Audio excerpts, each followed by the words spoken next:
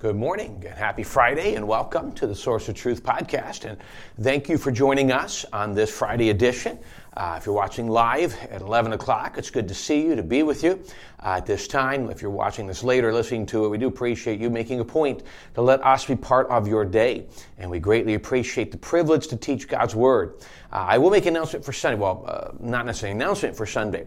If you're watching live or listening to this weekend when it was streamed, you're going to realize that there's a potential nor'easter coming our way. Well, there's a storm coming our way. No matter how bad it is, we will find out come Saturday. Lord willing, we're still planning to have church on Sunday. We'll see. Obviously, we won't make the final decision on whether to cancel or adjust or whatever until Saturday evening. We really don't know the extent of the storm. If we get to the point where the storm is more than they think it's going to be and it's going to be dangerous, and what we might do is just remove the morning service and just have the evening service. Either way, our desire is to be safe, but yet still be able to have church. And so just pray with us on that and listen as we look to our social media page and or our and the texting that we send out to you before coming. But even hopefully, Lord willing, we'll see you Sunday morning at 10 o'clock. Today we're going to be in Psalm 121. And I'm encouraged, even by studying this for the few minutes this morning, because we talked yesterday about how many times David, in repetition, which is, of course, emphasis, a reminder that battles just don't come once in life, he turns from this very melancholy psalm to a very confident song, to a very passionate, powerful song of his commitment. Not necessarily, even in this case, it's less of his commitment for what he's going to do. In the past, he's talked about the battles and he said, Lord, I'm going to believe in you. I'm going to trust in you. I'm going to commit to your law. Today, in this section, what we're going to see is that David is simply saying, in the midst of these times, I know the commitment that God has for me. I know the promise of protection, the promise of all these things that God's given to me. And then he uses some great poetry and language to teach us and in figurative terms what that looks like. And so let's go ahead and unpack these verses real quick for the next couple of minutes. Psalm 121 verse 1.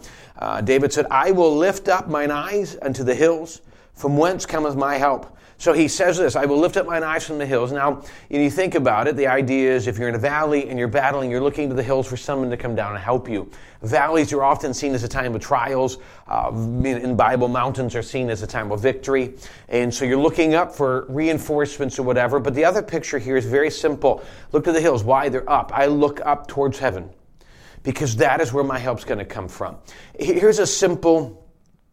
Let me read verse 2 because it goes together. My help cometh from the Lord, which made heaven and earth. Let me give you a couple thoughts. There are times when in the midst of battles we can go to our church, we can go to our friends, we can go to family, and they will be able to help us. They'll be there, they'll encourage us, they will help maybe provide financial or physical help in times of need, and that is absolutely wonderful. But I think all of us know at some point there are certain things in our life it's just an internal spiritual battle, or things have just gotten to the point where there's just not feasible for other people to be that intermediary, other people to be that help. And now I come to a scenario to where I need more than just what the people around me can give. Well, then I look up. He is the one. He says, my help cometh from the Lord. There are people around, and God may use people around to help you, but ultimately, when we find ourselves in serious time, we need to recognize that our help comes from God. Our help comes from the Lord.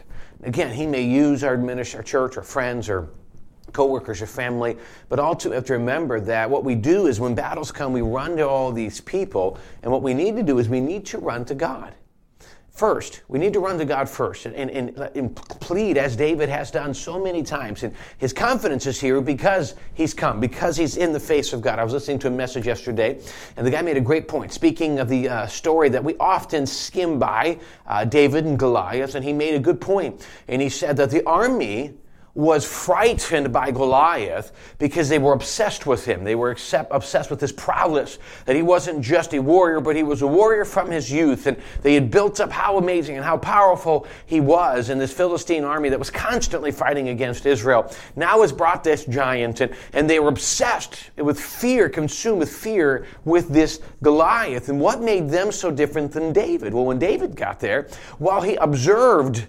Goliath, he was obsessed with God. And he was saying, listen, this guy is defying the armies of the living God. This guy is defying us. God's going to help him. Let's go deal with it. And he had been around God with the sheep. He had seen God work with the lion and the bear. And so to his mind, let's go do this. Instead of being obsessed with the problem, he was obsessed with God. I think we need to observe the situation. I think we need to be aware of what's going on. But if we're obsessed with the problem that sits in front of us, we're inevitably going to find ourselves overwhelmed by the problems surrounding us. But if we're obsessed with God, and then we can watch Him overcome, give us the grace to overcome the battles that sit in front of us. And that's simply what David is saying here. And I think some powerful truths. Let's continue on the next verse. Now he gives some promises and simply some things God will do. Verse 3, He will not suffer thy foot to be moved. He that keepeth thee will not slumber. So he talks about the stability. Now, the idea is we're standing in one place. It's our place where we need to stand. And the army wants us to move. They want us to retreat. They want us to shift. They want us to run away from where we should be. And he says, He will make sure that your feet will stand strong when every part of you wants to run, when every part of you thinks it's better, it's safer, it's in His will to get out, whatever it is that's what He's going to say. And until it's God's time to move from that point, He will keep you. And He will give you the grace to deal with it. And you say, well, good days and bad days. But then he says, but he that does that will neither slumber nor sleep. Now, we can see a couple things in that. One, while we're sleeping, God's still working. But two, God doesn't slumber. God doesn't sleep. God doesn't get tired. He's not struggling with the limitations of the human nature and the human mind. So if He's the one helping us against our enemy or against our struggle or against our battle or against the things we just can't seem to overcome, He is greater than that. And the times that we feel overwhelmed, if we obsess with Him and let Him be that answer, He will be that answer in the darkest and hardest of times, even at night when we just can't seem to get to sleep. In verse 5 again, he says something similar. The Lord is thy keeper. The Lord is thy shade upon thy right hand. You ever been out? The next verse talks about this. The sun shall not smite thee by day, nor the moon by night. You talk about the times. Now, right now, it's really hard to look at these two verses and get a practical sense of it because it's just not hot outside. I drove in this morning. It was snowing. It's supposed to drop anywhere from 3 to 6 inches of snow today, which sounds kind of fun, to be honest with you. It's going to get colder. It's already been cold the last few days. In fact, it was quite warm this morning in comparison. It's overcast. It's gray. It's just gloomy. And if you drove in today and you allow what you see outside to affect you today, you are going to have a horrible day. It's just gloomy and it's frustrating and these storms are inconvenient, all these different things. But we can, and it's easy if we're not careful to be consumed with those things. And so it's hard for us to see a passage like this and think about the heat of the sun. So here's the idea. He said the heat of the sun, He will give a shade. It's not that the sun disappears or the heat goes away, but it's kind of like going under a roof or getting under a nice thick tree. There's some shade. You feel some instant relief. You know the sun's still out there. You can feel the oppressive nature of it, but there's this instant comfort.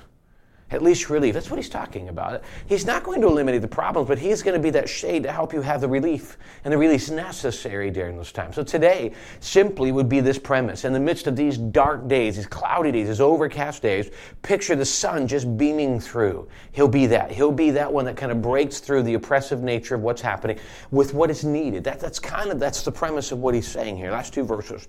The Lord shall preserve thee from all evil. He shall preserve thy soul.